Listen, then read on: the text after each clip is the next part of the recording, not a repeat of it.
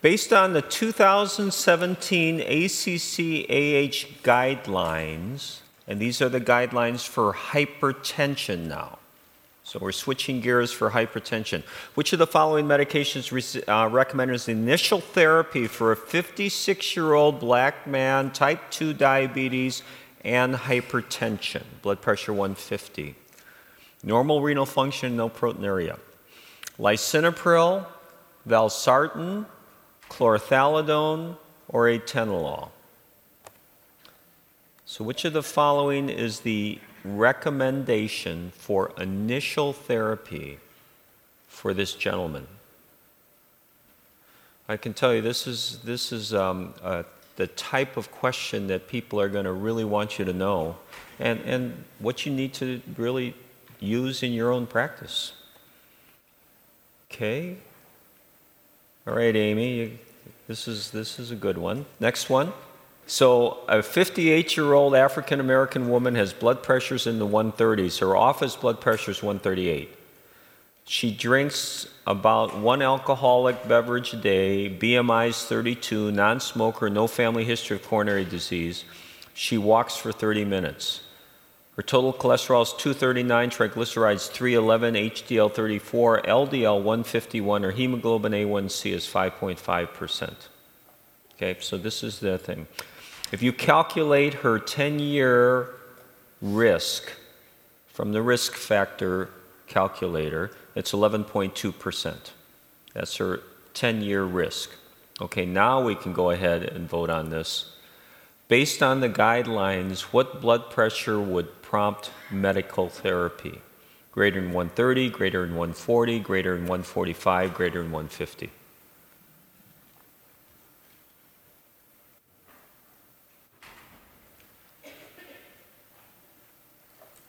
Okay. We'll go to the next one.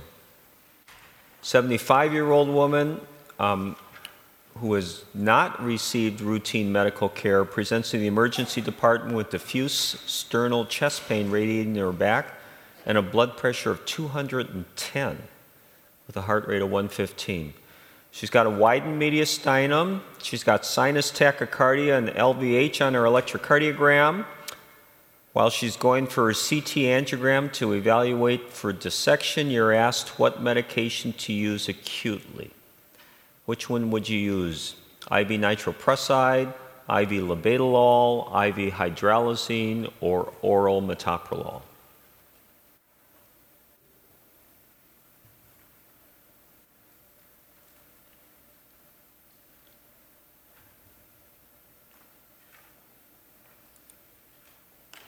Okay.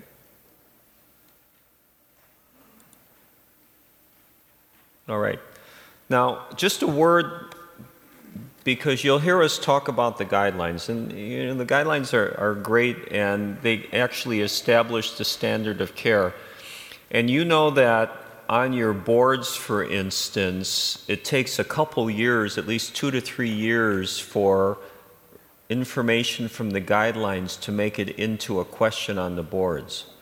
But I would say this, what you should do when you take the boards or see your patients is know the most updated guidelines. Because whatever you do, whatever you answer, if you have the most updated guidelines in your head, that's going to be the right answer as to what to do, and the boards will look back to make sure it's not anything that had been written in the past doesn't contradict the current guidelines. So these hypertension guidelines were just released about, 3 or 4 months ago, right? 6 months ago. But the boards, and the boards will not write a question specifically for those guidelines this year because it takes a few years to get the questions in place.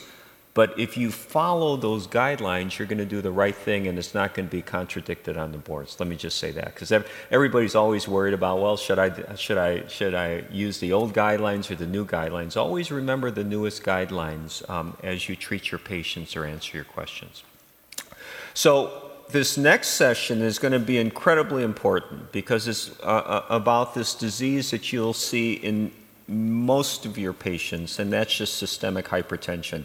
A lot's been done in terms of randomized trials. A lot's been done in terms of recommendations by guidelines. We've asked Amy Pollack, all the way from Florida, who's in our Florida branch of Mayo Clinic, who does an excellent job of giving you a practical overview of preventive cardiology and this type of abnormality. And Amy's going to come up and talk to you all about how you treat hypertension in 2018.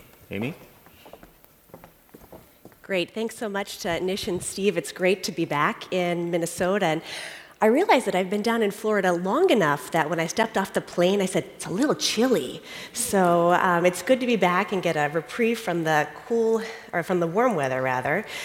So I have no disclosures, but like Nish was saying, the hypertension guidelines were released in 2017 for the new AHA ACC guidelines. And interestingly enough, the ABIM has a specific caveat on the board website that says, with scenarios specifically like the new hypertension guidelines that may or may not be integrated into this year's questions, you should practice with the most current evidence-based approach when you're writing those answers to your questions. And if there is something that's really controversial, the boards will throw those questions out. So just like Nish was saying, practice up-to-date medicine when you're answering questions on the boards. So our learning objectives, we have a lot to cover in the next 35 minutes. And if someone can go ahead and start the timer, that's still at 35. We're going to define the stages of hypertension, discuss indications for treatment, appropriate management strategies for patients with hypertension, resistant hypertension and appropriate treatment, potential secondary causes of hypertension, and then apply that to the management of our patients. And then recognize that malignant hypertension is a medical emergency, and then select appropriate treatment approaches. So we'll start with the basic building blocks, those stages of hypertension and when to treat. And this is the guidelines that we were referencing. And you may not have noticed, but the American College of Physicians and American Family Practitioners did not endorse the 2017 AHA-ACC guidelines. So I think it's really important to have that patient-centered discussion because our patients may be getting different advice from their internists compared to what they're getting in the cardiology practice. And this is from the new guidelines, but it's based on much older data from MESA. And I found this statistic very sobering, that in adults age 45 years or without hypertension, that lifetime risk over the next 40 years for developing hypertension, even with the more traditional cut point of 140/90, is really high, 80 to 90%. And that's part of why the new guidelines were recommending treating blood pressure at a lower set point. So if we look at those stages of hypertension, I think everyone agrees, regardless of which guideline you use, that a normal blood pressure is less than 120/80. This yellow category, the elevated, essentially in the 120s, but still less than 80 for the diastolic, is somewhat controversial between the different guidelines, but with the ACC-AHA, it's considered elevated. Then in orange, this is stage 1 hypertension now, essentially systolics in the 130s and diastolics in the 80s. And then stage 2 hypertension is now 140/90 or higher by the ACC-AHA 2017 guidelines. So when we're thinking about when to start medications for hypertension, there's 3 basic steps we can try to break it down to. The first step is we need to evaluate, does this patient actually have white coat hypertension? And I like the approach to this with the new guidelines, and it's similar to what we've otherwise previously done in practice. So it says if the blood pressure is between 130/80 and then less than 160/100, which to me was a little cumbersome, a little clunky to get those numbers together. So in other words, if someone's blood pressure is in the 130s, 140s, or 150s, over 80s or 90s, it's reasonable to screen for white coat hypertension. Have the patients check their blood pressure at home, maybe consider an ambulatory blood pressure monitor, because that white coat hypertension occurs in, conservatively 20% of patients. And we know that based on studies that have used a 24-hour ambulatory blood pressure monitor, if someone has a normal blood pressure at home, they actually have quite a good prognosis. And certainly, most of our patients who have hypertension in the clinic are also going to have hypertension at home. But first step is really confirming that patients have legitimate hypertension and not influenced by white coat. So with regards to the ambulatory blood pressure monitoring, really have three options: the home monitoring, where patients are doing it themselves; a 6-hour ambulatory blood pressure monitor, where they have a device on their arm that inflates and deflates every 15 minutes or half an hour. It's a little irritating for patients. So if you take someone who's sort of a higher stress individual and then slap this on their arm, that can sometimes cause some additional hypertension, but can be helpful to exclude white coat hypertension. And then there's the 24-hour ambulatory blood pressure monitor, which is really helpful to look for nocturnal hypertension if there's a big discrepancy between home and office blood pressures, or if you're seeing evidence of target organ damage, so they have profound LVH on their EKG or echo, and like you're hearing about from Steve, you shouldn't have interventricular septal wall thicknesses really above the 15, 16-ish range for just hypertension.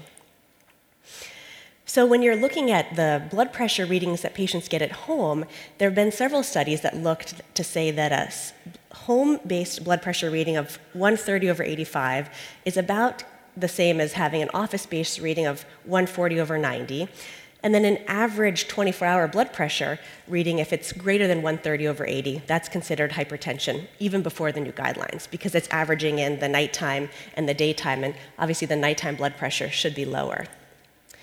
And you should have this dip of that blood pressure going down at night by about 10% compared to daytime. And I bring up this chart really to remind you about category number 3, this masked hypertension, where someone's blood pressure is normal in the office, but you're seeing evidence of end organ damage. They have LVH, they have chronic kidney disease, and that's where you want to make sure that they don't fall into this masked hypertension, where for whatever reason their blood pressure is normal in the office, you just have a very zen, influence on them, but it's actually high at home, because that does denote a higher cardiovascular risk, and they should be treated as hypertensive patients. And I bring in this slide for the JNC8 guidelines, which were certainly controversial when they came out, and I think in terms of our day-to-day practice as cardiologists, we've really have adopted the 2017 guidelines for treatment of hypertension. But I bring it up because sometimes family practitioners are still using these guidelines, which the big difference between what the AHA-ACC guidelines are versus this would be the treatment of patients over age 60, where the blood pressure goal was much more lenient, 150/90 to treat, and then stratified less than 140/90 if you were younger or if you had chronic kidney disease or diabetes. So something to be aware of as you're having those discussions with your patients. And part of what led this change from JNC8 to the updated ACC-AHA guidelines was the SPRINT trial, which folks certainly here are familiar with, but I'll just recap it for a moment. And one of the important things to remember is that it excluded patients with diabetes or stroke. Otherwise, took individuals over 50, blood pressure was certainly elevated, increased cardiovascular risk, and randomized to 2 arms: the intensive blood pressure arm, where the goal was less than 120/80, and a more standard blood pressure with a goal less than 140. And medications were titrated to try to keep that blood pressure really in the 130s. And they were looking at a primary composite outcome: MI, ACS, stroke, cardiovascular death, and then acute heart failure. And what we found was the difference between that intensive versus the standard blood pressure was that folks for the intensive arm were on average 1 additional medication, so 2.8 medications versus 1.8. The average blood pressure came in right at 121 versus 136. And the primary outcome was certainly lower in the intensive arm, 1.7% per year versus 2.2%. So a relatively small absolute risk reduction, but a very dramatic relative risk reduction that really got a lot of headlines. There was a mortality benefit, certainly was striking, and it's part of what led to this trial ending early. And importantly, as we make those patient-centered discussions about how aggressively to treat someone's blood pressure, it's important to remember that that more intensive arm certainly did have higher rates of hypotension, syncope, electrolyte abnormalities, and acute kidney injury. So if we then switch gears back to the 2017 guidelines, I think this kind of stoplight framework is helpful to then look at how we are treating hypertension in today's day and age. So green certainly is easy. Normal blood pressure, we always want to promote a healthy lifestyle. In that yellow, elevated, so systolics in the 120s, always recommending lifestyle changes and then just reassessing, basically to make sure that it's not going up. And then where we're having to make decisions about medications in addition to the lifestyle changes really would be that stage 1 hypertension, so systolics in the 130s or diastolics in the 80s. And that's where we're starting to look at our ASCVD risk score, that pooled risk score that we are used to using for lipid management to decide about statin therapy. And the idea was to use this risk score, because we're already integrating that data for statins and lipid risk, and then to say if someone's 10-year risk is more than 10%, that puts them in a higher risk category, and we want to treat their blood pressure more aggressively, so we'll go ahead and treat those folks for that lower blood pressure. Or if folks already have atherosclerotic disease, whether or not it's in the heart, the neck, brain, or the peripheral arteries, they've proven themselves to be a higher risk group. This is more of a secondary prevention, so we're treating those individuals also at that lower group. And then that stage 2 hypertension greater than 140/90. So we're doing both medications and lifestyle, again, if someone's blood pressure is greater than 140/90. So what I'm going to do is just, for the sake of ease, just focus on this just a little bit longer, because I want to make sure that it's clear that if someone's blood pressure is in the 130s and they have known cardiovascular disease or that risk greater than 10% over 10 years, we're treating at that lower blood pressure. If they don't have known cardiovascular disease or their risk is less than 10%, then we're going to be treating for using medications if that blood pressure is higher at that 140/90. So what about those individuals who are over 79 years old? It's important to remember that the pooled cohort equation were only validated for adults between 40 to 79, and specifically in the absence of statin therapy. So many of our patients are already on statin therapy.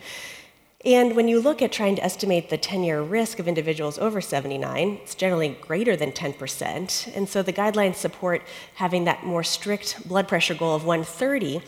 But I think that this is really an important part to have that patient-centered discussion, because this is the population that I'm less convinced about the role of really treating with much more intensive blood pressures in terms of balancing that risk versus benefit. So if we then go on to the diet, lifestyle, and medication approach to hypertension, we know that treating hypertension reduces the risk of stroke, of heart failure, and myocardial infarction.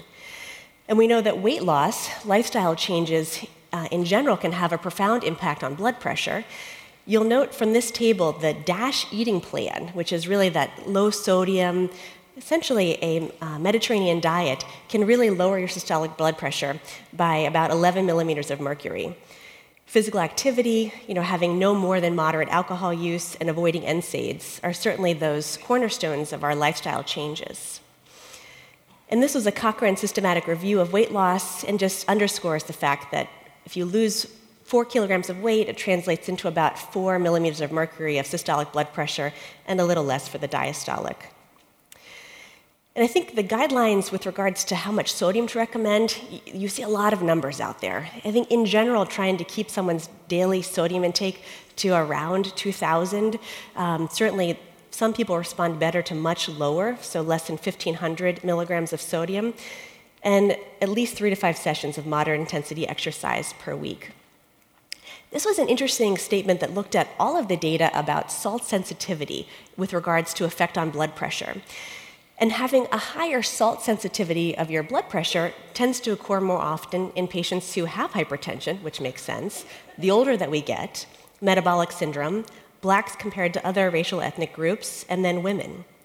And so if you look at this graph, it's a little busy, but the green bars are patients who are normotensive, starting by age in the 20s, going up to greater than 60 as you go from left to right, and then the orange are patients that are hypertensive.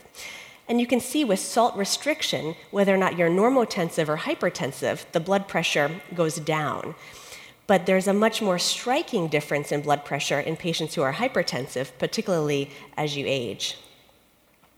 And it's important to tell our patients that the sources of dietary sodium, it's infrequent that table salt, much more likely to be the processed foods or eating out. So if we move then to hypertensive medications, There's, I think, consistency between both JNC8 and the new AHA-ACC guidelines that if someone's blood pressure is more than 20 millimeters of mercury systolic and 10 millimeters of mercury diastolic from goal, most of the time they're going to need 2 medications. And certainly the preference is to have that be a combination pill, knowing that about 25% of people will be able to get away with just 1 medication with those dietary changes. So you don't have to start 2 medications off the bat, but something to keep in mind as you're following patients. And then when we look at which medications to use, I think this part is going to be consistent in terms of the medications from JNC8 to the new AHA-ACC guidelines. So for the general population, importantly including those with diabetes, it's really a thiazide, a calcium channel blocker, or an ACE inhibitor or ARB. And then when we look more specifically at patients who are African American, there's data from the ALL-HAT trial and then ASK that there is a much lower incidence of heart failure and reduced cardiovascular events for either a thiazide or a calcium channel blocker. It was amlodipine that was mostly studied, compared to an ACE inhibitor or ARB. So first line for an African American patient, even with diabetes, would be a thiazide or calcium channel blocker. The caveat is that if an African American patient has chronic kidney disease, that's really where the benefit clearly comes in terms of the ACE or the ARB.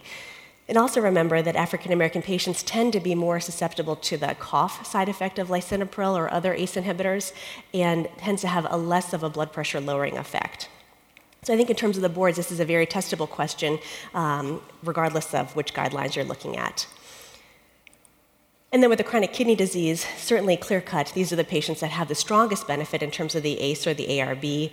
The new guidelines talk about checking to see if there's more than 300 milligrams per day of albuminuria to help gauge that decision. And I think that's a little clunky of something to do for each of our patients. So I think if someone has chronic kidney disease, it's clear a benefit of an ACE or an ARB. There's going to be a talk by Dr. Connolly specifically on pregnancy and heart disease, and she goes into a beautiful description of hypertension in pregnancy.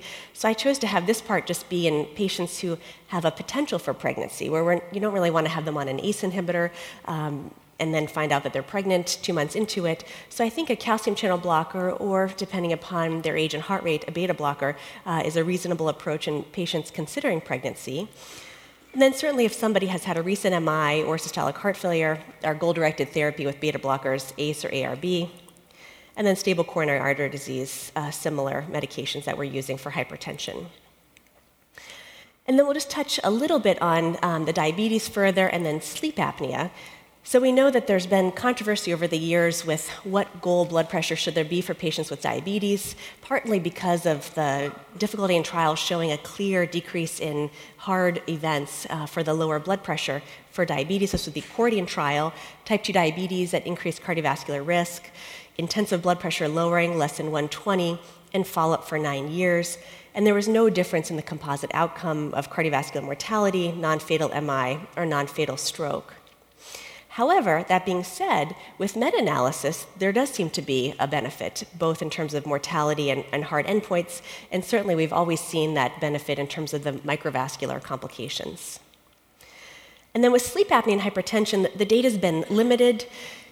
We know that if the CPAP's properly applied and the patient's compliant, the blood pressure can go down both at night as well as daytime, but there's a variable lowering of blood pressure effect. More significant response if it's really severe sleep apnea, patients are already on antihypertensive medications, or with resistant hypertension, which we'll touch on in just a moment. So going then into resistant hypertension, what the definitions are, they're pretty similar between JNC7, it wasn't addressed in JNC8, versus the AHA statements. The idea is you need to have uncontrolled blood pressure despite 3 medications. AHA says it can be controlled, but requiring 4 medications is considered controlled resistant hypertension. And I think important that these patients need to be on really maximal doses of these medications and including a diuretic. So if someone's on 3 meds or more and blood pressure is not controlled, it's by definition resistant hypertension. And the actual prevalence of resistant hypertension isn't clear. It may be close to 9% based on NHANES, and we know certainly these patients are at a much higher risk of cardiovascular morbidity, stroke, and heart failure. And about half of these patients have actually pseudo-resistant hypertension, where their blood pressure is being improperly measured due to an issue with a cuff size or how they're measuring it at home, white coat effect, or poor medication compliance. The other half truly are resistant hypertension. And the causes of resistant hypertension, by far and away, higher sodium intake or inadequate diuretic therapy seems to be related with resistant hypertension. Excessive alcohol use, and then this is where those secondary causes of hypertension really come in. When we're thinking about medications that can lead to hypertension and potentially be driving some of this resistant hypertension, this is a very boards testable area, and almost always there's one question about a medication that's leading to hypertension, and the boards are trying to lead you to saying adjusting that medication in terms of the one that's causing the hypertension before lopping on additional antihypertensive medications. So NSAIDs are a favorite to be tested in young women, oral contraceptives, particularly the estrogen predominant. Blood pressure typically returns to normal in about half of those young women. The sympathomimetics, so decongestants, and then the antidepressants, in particular, one of the SNRIs, venlafaxine or Effexor, can lead to hypertension, and that's a very board testable question. So what about refractory hypertension? This is where my blood pressure is going up when I'm seeing these patients because it's really challenging to manage their blood pressure. They have inadequately controlled blood pressure on 5 or more medications, and it needs to include a good diuretic like chlorthalidone as well as spironolactone. And luckily, it's the minority of patients, about 3% of resistant hypertension cases. So interestingly enough, the lifestyle changes for resistant hypertension, if you really lower their sodium, so less than 1.1 gram per day, can have a profound impact on really resistant hypertension. Exercise, likewise, can still have a significant impact. And when we look at the treatment of resistant hypertension with regards to the medications to use, this is where the water gets a little muddied because there are a lot of options to use, and I'm purposely clicking through these quickly because I'm going to take you to a 3-step approach for this that I think will make it a little bit easier to integrate into your clinical practice as well as on the board exam. So the medications for resistant hypertension, the first step is to really optimize your diuretics. We've got the thiazides, thiazide-like diuretics, and then the loop diuretics. And of the thiazide-like diuretics, chlorthalidone is the one that's been most studied, and it's certainly twice as potent as hydrochlorothiazide. So that's really the preferred thiazide-like diuretic to use, with the caveat that if somebody has an eGFR less than 30, they're probably not going to respond to a thiazide diuretic, and they really need to be on a loop diuretic instead. And this sometimes is tested on the boards. The thiazide diuretics can cause dyslipidemia, so something just to be on the lookout for those question stems. Okay, so you've optimized the diuretics, first step. Second step is then optimizing the ACE or the ARB and calcium channel blocker. And this one seems, I think, a little simple, right? We're already going to be doing that. These are our go-to medications. But the key is that the combination of the ACE and the calcium channel blocker or the ARB and the calcium channel blocker seems to be even more potent than the individual drugs by themselves. So making sure that we've really optimized having them on an ACE or an ARB as well as a calcium channel blocker. The third, and this is the one that I see not being added most of the time for patients with resistant hypertension, would be a mineralocorticoid antagonist. We're used to thinking about this for patients with heart failure, but I think less so for resistant hypertension. So spironolactone or eplerenone, certainly if somebody has an eGFR greater than 30, we're less worried about issues with hyperkalemia with these patients. And you have to be careful when they have chronic kidney disease or they're taking the ACE or the ARBs. You just have to be cautious and watch their blood work. And then the breast tenderness and gynecomastia is certainly dose dependent, but to be talking with our patients about that, to be on the lookout for symptoms. And this was from the ASCOT trial, and these were patients that really had resistant hypertension. Spironolactone was being added as the fourth medication, and their blood pressure systolic went down by almost 22 millimeters of mercury, and diastolic went down by nearly 10. So it's really effective in patients that have resistant hypertension. So we'll move on to the secondary causes, which is really tied up in patients with resistant hypertension as well. And I like the way the new guidelines outline for when we really need to be thinking about screening for secondary causes of hypertension. About 10% of the time, with new onset hypertension or uncontrolled, this resistant hypertension, we can find a secondary cause for hypertension. So 10% of the time, 1 in 10. So if someone's drug resistant, we need to be thinking about looking for a secondary cause, a really abrupt onset. If they're young, hypertension less than age 30, if they're having really accelerated or very malignant hypertension. If you have the onset of diastolic hypertension alone, particularly in adults over age 65, oftentimes there can be more of an issue with your adrenal axis that can lead to that diastolic hypertension. And certainly if patients have really unprovoked or excessive hypokalemia, then we're going to be screening for secondary hypertension causes. So there's a number of causes that lead to secondary etiologies of hypertension. By far and away, the top 3 are sleep apnea, primary hyperaldosteronism, and then renal artery stenosis, followed by renal parenchymal disease, drug-induced or alcohol, thyroid, and certainly less likely the PHIO. I bring this up to highlight that in patients who have resistant hypertension, the prevalence of primary hyperaldosteronism is really pretty striking, about 20%. So I think that's why these patients tend to respond so well to medications like spironolactone. So when we look at those screening tests for secondary hypertension, we're going to be checking a TSH, free T4, the plasma metanephrines for pheochromocytoma, particularly if someone has other symptoms like racing heart, palpitations, or if they're young, considering the 24-hour urines for the PHIO. But I wanted to highlight the primary hyperaldo. And we're used to thinking about, really, I think from our USMLE days, about having this hypokalemic state that flags when we need to be thinking about a hyperaldo patient.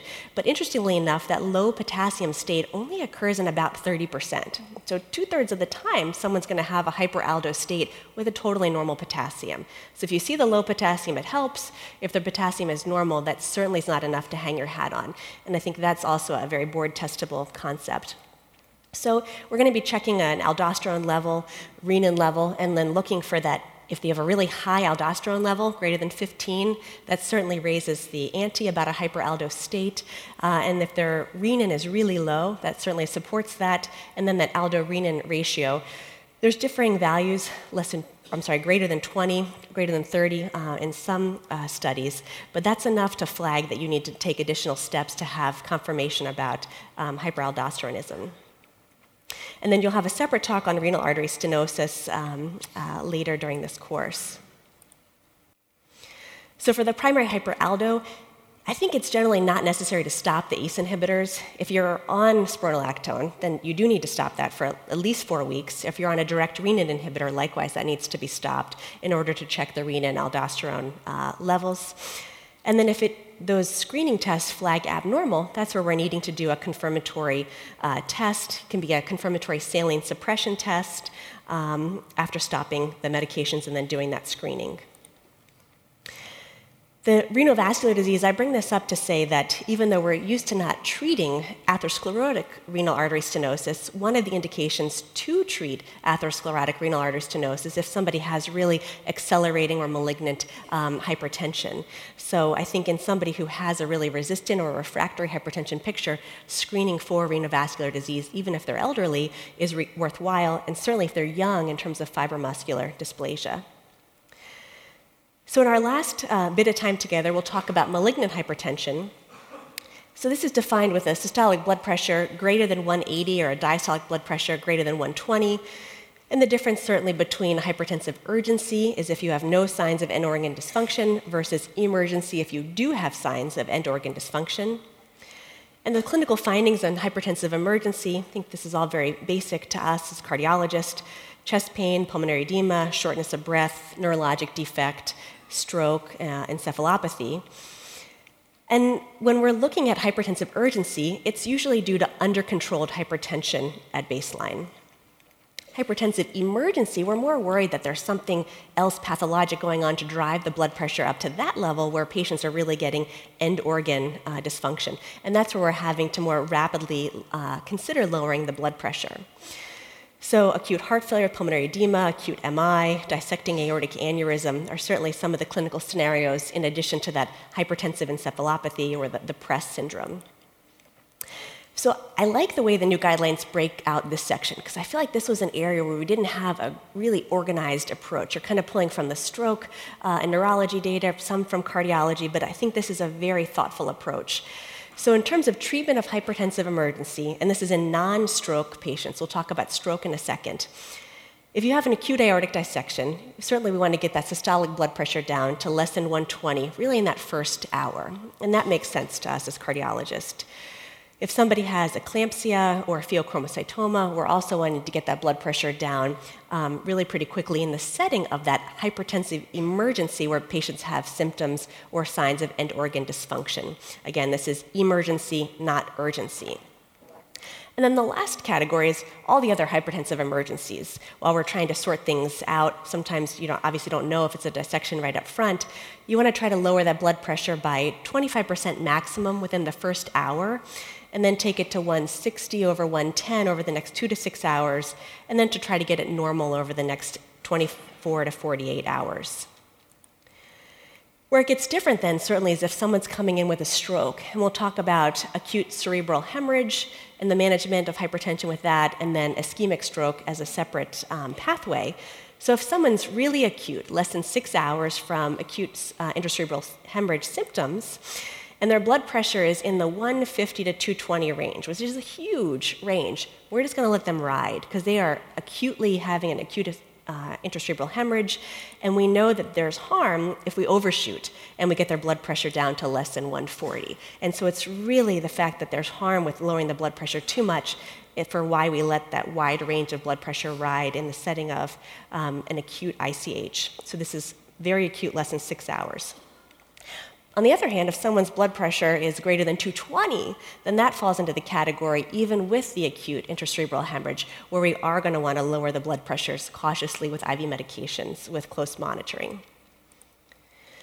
And then what about acute ischemic stroke? So this is within, again, that acute phase, less than 72 hours from the onset of stroke symptoms. After 72 hours, we're starting to approach a more normal management of their blood pressure. So the first step in our decision tree is, does the patient qualify for IV thrombolytics? If they do, and this is a board testable question, then their blood pressure needs to be less than 185 over 110. So if they qualify for lytics and their blood pressure is higher than that, then we're going to want to get their blood pressure down. And you need to maintain the blood pressure less than 185 over 110 for those first 24 hours. If somebody does not qualify for lytics, then as long as their blood pressure is less than that 220 over 110, we're going to let their blood pressure ride for that first 48 to 72 hours. And I know there's essentially full 24-hour wiggle room in there, but that's what the guidelines support, and I think that we need to use our best clinical judgment about is it 48 or 72 hours for when we're making point-of-care decisions. However, if someone's blood pressure is greater than 220 over 110, this is that same range where we were responding in terms of medication for the intracerebral hemorrhage as well, then similarly for acute ischemic stroke, even without the thrombolytics, we are going to want to lower their blood pressure. We're just going to want to do it just a little bit, like less than 15% or about 15% within that first 24 hours. So we're just doing cautious blood pressure lowering in patients with an acute ischemic stroke if they are not a candidate for IV thrombolytics. In the last couple minutes, I put these slides up in terms of the parenteral vasodilators for hypertensive emergency, just to highlight a couple of questions that are board testable ideas, and one of our questions touches on this. So with fendolipam or nicardipine, the thing you have to remember is that you can have this reflex tachycardia. So if you're concerned about dissection in these patients, you can't use one of those medications alone unless you have somebody on a beta blocker because of that risk of that reflex tachycardia. For the same reason we're avoiding in patients with acute heart failure, acute MI. Similar risk with the nitroprusside. We have to be cautious about the renal impairment with that. Similar with the nitroglycerin, just being aware that we need to have beta blockers if we're concerned about dissection and we're treating hypertensive emergency with a vasodilator. And then the last medications, certainly the labetalol, esmolol, metoprolol, these are more basic to us as cardiologists. We're going to avoid an acute decompensated heart failure or heart block. They're usable in most hypertensive emergencies. It's just we're not really wanting to give oral metoprolol if someone is acutely having a hypertensive emergency. And then the phentolamine, that's really for patients who have had a pheo or a cocaine overdose. So in summary, the indications for treatment of hypertension are evolving to then integrate our ASCVD risk score based on those new guidelines. And as Nish and I gave the caveat at the beginning of this talk, I think with regards to the boards, we have to use our best clinical judgment, integrate our current clinical practice, and if there are really tricky questions that there's going to be a dramatically different question based on which guidelines you're using, the boards are not going to count those questions. The importance of the lifestyle changes and our medication strategy for hypertension. We looked at resistant hypertension and a 3-step approach to therapy, secondary causes, and then appropriate treatment approaches to hypertensive emergency. So just in the last 90 seconds, these are the board pearls. So if you take nothing else away from this talk, take these 2 pages and you should be pretty set. So the 2017 AHA guidelines, we've talked about those a lot. If somebody has known cardiovascular disease or risk greater than 10%, blood pressure goal is more strict, less than 130/80. If the risk is lower, greater than, the blood pressure goal is then less than 140/90. Everyone gets lifestyle, thiazide diuretics, and a calcium or calcium channel blocker in African American patients. White coat hypertension is an indication to consider ambulatory blood pressure monitoring. And then that resistant hypertension, very testable for the boards, 3-step approach, maximize diuretics, then ACE or ARB and calcium channel blocker, and then third, spironolactone, evaluate for secondary causes, the top 3 being sleep apnea, hyperaldo, or renovascular, and then that hypertensive emergency, remembering the difference in our treatment of blood pressure depending upon whether it's hypertensive emergency due to a MI, heart failure, or dissection versus ischemic stroke versus an intracerebral hemorrhage. So with that, thank you so much and good luck.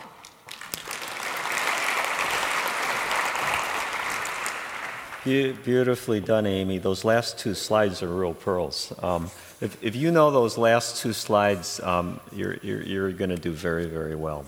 So let's go back over some of these questions, and you've actually got a ton of questions pouring in. Okay. We'll try to get to a lot of them, but for those of you who want to ask questions directly to the speakers, you'll see that Steve has already kind of put in the portal the answers to the questions that you would ask the first talk. Our speakers usually stick around during the breaks, so you can come up to them and ask questions then. Monday, Tuesday, and Wednesday, remember, we'll have our speakers out in the lobby where you can ask questions either about their lectures or even about specific cases that you might have. So we'll give you plenty of opportunity to interact with them all. So let's go back to question number 1. Based on the new guidelines, or not even based on the guidelines, in your own practice, which of the following medication is recommended as the initial therapy for a 56-year-old black man, type 2 diabetes, hypertension, with normal renal function and no proteinuria? Lisinopril, valsartan, chlorothalidone, or atenolol? We're going for more than 95%. I know you can do it. Let's see if they can do it. Hey! Congratulations. Now, a couple questions. You said you're going to change if they have chronic kidney disease. Mm-hmm. What is the definition? What is the... I know you said it, but they've asked a couple times. What is the cutoff of chronic kidney disease that you might change your initial therapy, and what would your initial therapy be? So that's a great question. So the definitions of chronic kidney disease would be any amount of proteinuria greater than that 300 milligrams per day. So if you are doing a 24-hour urine and you see more than 300 milligrams of protein in 24 hours, even with fairly normal creatinine, that counts as chronic kidney disease where there's a benefit to an ACE or an ARB. The other one certainly would be if somebody has, essentially stage 2 or stage 3 chronic kidney disease, then they're falling into that benefit of the ACE or the ARB. I think from my practice, if somebody has chronic kidney disease of any capacity, stage 1, 2, or going on forward, then I would like to have them on an ACE or an ARB. I think it's pretty cumbersome to think that we're going to be checking 24-hour urines for all of our patients.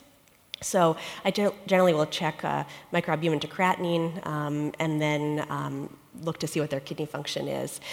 The reality is that most of these patients are not going to be on just one medication. So most of the time, again, if their blood pressure goal is more than 20 millimeters of mercury for systolic over 10 for the diastolic from goal, almost 3/4 of patients will need 2 medications. And that's where I think a combination pill, where in particular for this gentleman, if he, with the type 2 diabetes and hypertension, if he did have chronic kidney disease, then doing an ARB with the chlorthalidone would be what I would do.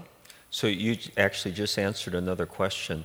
The indication to start 2 medications versus 1 medication in a person, can you repeat what you just said? Yeah, so the indication is if its systolic is more than 20 millimeters from goal or the diastolic is more than 10 from goal, then to consider starting 2 medications, with the caveat that the guidelines go into the studies about essentially 3/4 of people will need that second medication to get at goal.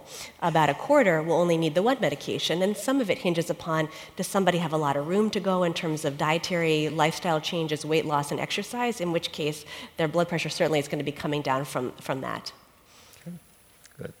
This was your first one, so you got quite a lift there. Mary Ellen, look at the lift you got. Pretty good, huh? All right, question number 2. A 58-year-old African-American woman has blood pressure readings at home in the 130s to 85 millimeter of mercury range. Office blood pressure was 138/87. She drinks on average 1 alcohol beverage, BMI 32, non-smoker, no family history of coronary disease, walks daily for 30 minutes. She's got a hyperlipidemia, high triglycerides, and an LDL. Hemoglobin A1C is 5.5. So you calculate her CV risk score. Now I'm going to stop right there, because the first question that came up is, what if I'm taking the boards? How am I going to calculate a 10-year risk factor? Yes, no, absolutely. And so I debated having this question with this in it because of the fact that the guidelines were new from last November. If they do give you something that they're going to give you the 10-year risk score. You're not going to have to calculate it on your own. And so I think that if that information is given, whether or not it's a Framingham or the ASCVD, there'll be some indication that these patients are at an increased 10-year risk, which is what then you're trying to use to stratify how aggressive to use that less than 130/80 or that 140/90. And remember, the 10-year risk score is for people who do not have known atherosclerotic disease. Mm-hmm. If you have known atherosclerotic disease, you're automatically in that high-risk category. So I think that's something that, and we get so caught into the numbers and calculating risk. Remember, if they've already had a stent put in, they're in that high-risk category already in terms of treatment of both your diabetes and your hypertension. And I'd say the one other caveat to consider, just in terms of clinical practice with the new guidelines with the risk, is that similar to the way we treat the ASCVD risk score for the purposes of treating dyslipidemia, it doesn't take into consideration family history. So if someone has a family history of premature coronary artery disease, they themselves may be at a higher risk than estimated by the 10-year risk score. So it's an imperfect way to estimate someone's 10-year risk. So I think with anything that we're doing, we're not just using that piece of data, that risk score in isolation, but integrating that to our total clinical picture. So the question is despite the 25 different editorials saying that the risk score over or under calculates risk, what do you do in your practice? I calculate it and use it as a tool to make the overall assessment. I think that if somebody has a family history of premature coronary artery disease, they're in a different category in my perspective. They're not adequately represented by the risk score. Everybody else, we know that it generally tends to underestimate the risk in women by about 10 years, so I don't think it performs very well in women, so I'm generally doing a Reynolds score as well.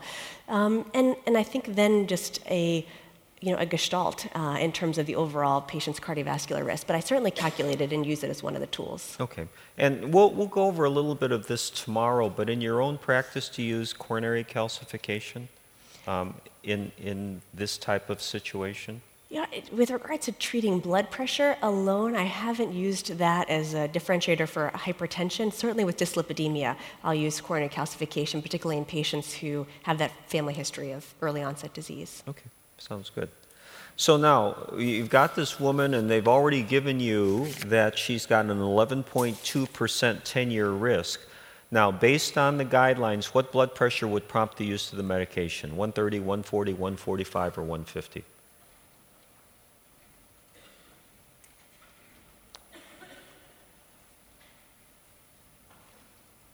Not quite 95. Okay. You want to comment on this? I think this is what we were just talking about, that the goal is if patients are at that increased cardiovascular risk, more than 10% estimated risk over a 10-year period, supporting using that lower blood pressure cutoff of 130 over 80, or as Nis was saying, if you have known cardiovascular disease, you've proven yourself to be higher risk, and then wanting to have the blood pressure be lower. Okay. Now, again, there were a number of questions. If you could straighten this out for us. Were you saying 130 over 80, but is that ambulatory or home or office, or what does that 130 mean? I know it's a great question. So so that's based on the office-based blood pressure readings, assuming they don't have white coat hypertension. And the challenge is that the new guidelines is a very, from my perspective, very well-written document. I was not on the writing committee, so I have no vested interest there. But one of the challenges I have with it is that it says that in order to have an accurate blood pressure reading, you have to be sitting in a chair with your arms supported well, and for 5 minutes, quietly, no caffeine, with an empty bladder. I mean, how many of our patients, let alone us, have had no caffeine and an empty bladder when you get your blood pressure checked? So it's a little unrealistic, I think, in terms of the scenario that they painted to then say we can really trust the blood pressure. So my gestalt is that if the blood pressure's in the 130s, then someone is at high cardiovascular risk, whereas known cardiovascular disease, we know based on the SPRINT trial that if we can get their blood pressure on average closer to the 120, they have less overall heart events and a mortality benefit, but at a cost, not only in terms of the cost of an additional medication on average per day, but also in terms of the electrolyte issues, kidney issues, syncope, and hypotension. So with elderly patients, and certainly that's a big umbrella, but if somebody is 95 years old and has a history of falls, I'm not going to push them to a blood pressure of less than 130 over 80. So final question, and Amy did a marvelous job about some of these acute emergencies. 75-year-old woman comes in with chest pain, going to her back, blood pressure of 210, heart rate 115. She's got this widened mediastinum, so you're already sweating bullets. The ECG has sinus tach and LVH. Now, while she's going to rule out dissection, what medication would you use acutely? Sodium nitroprusside, labetalol, hydralazine, or metoprolol?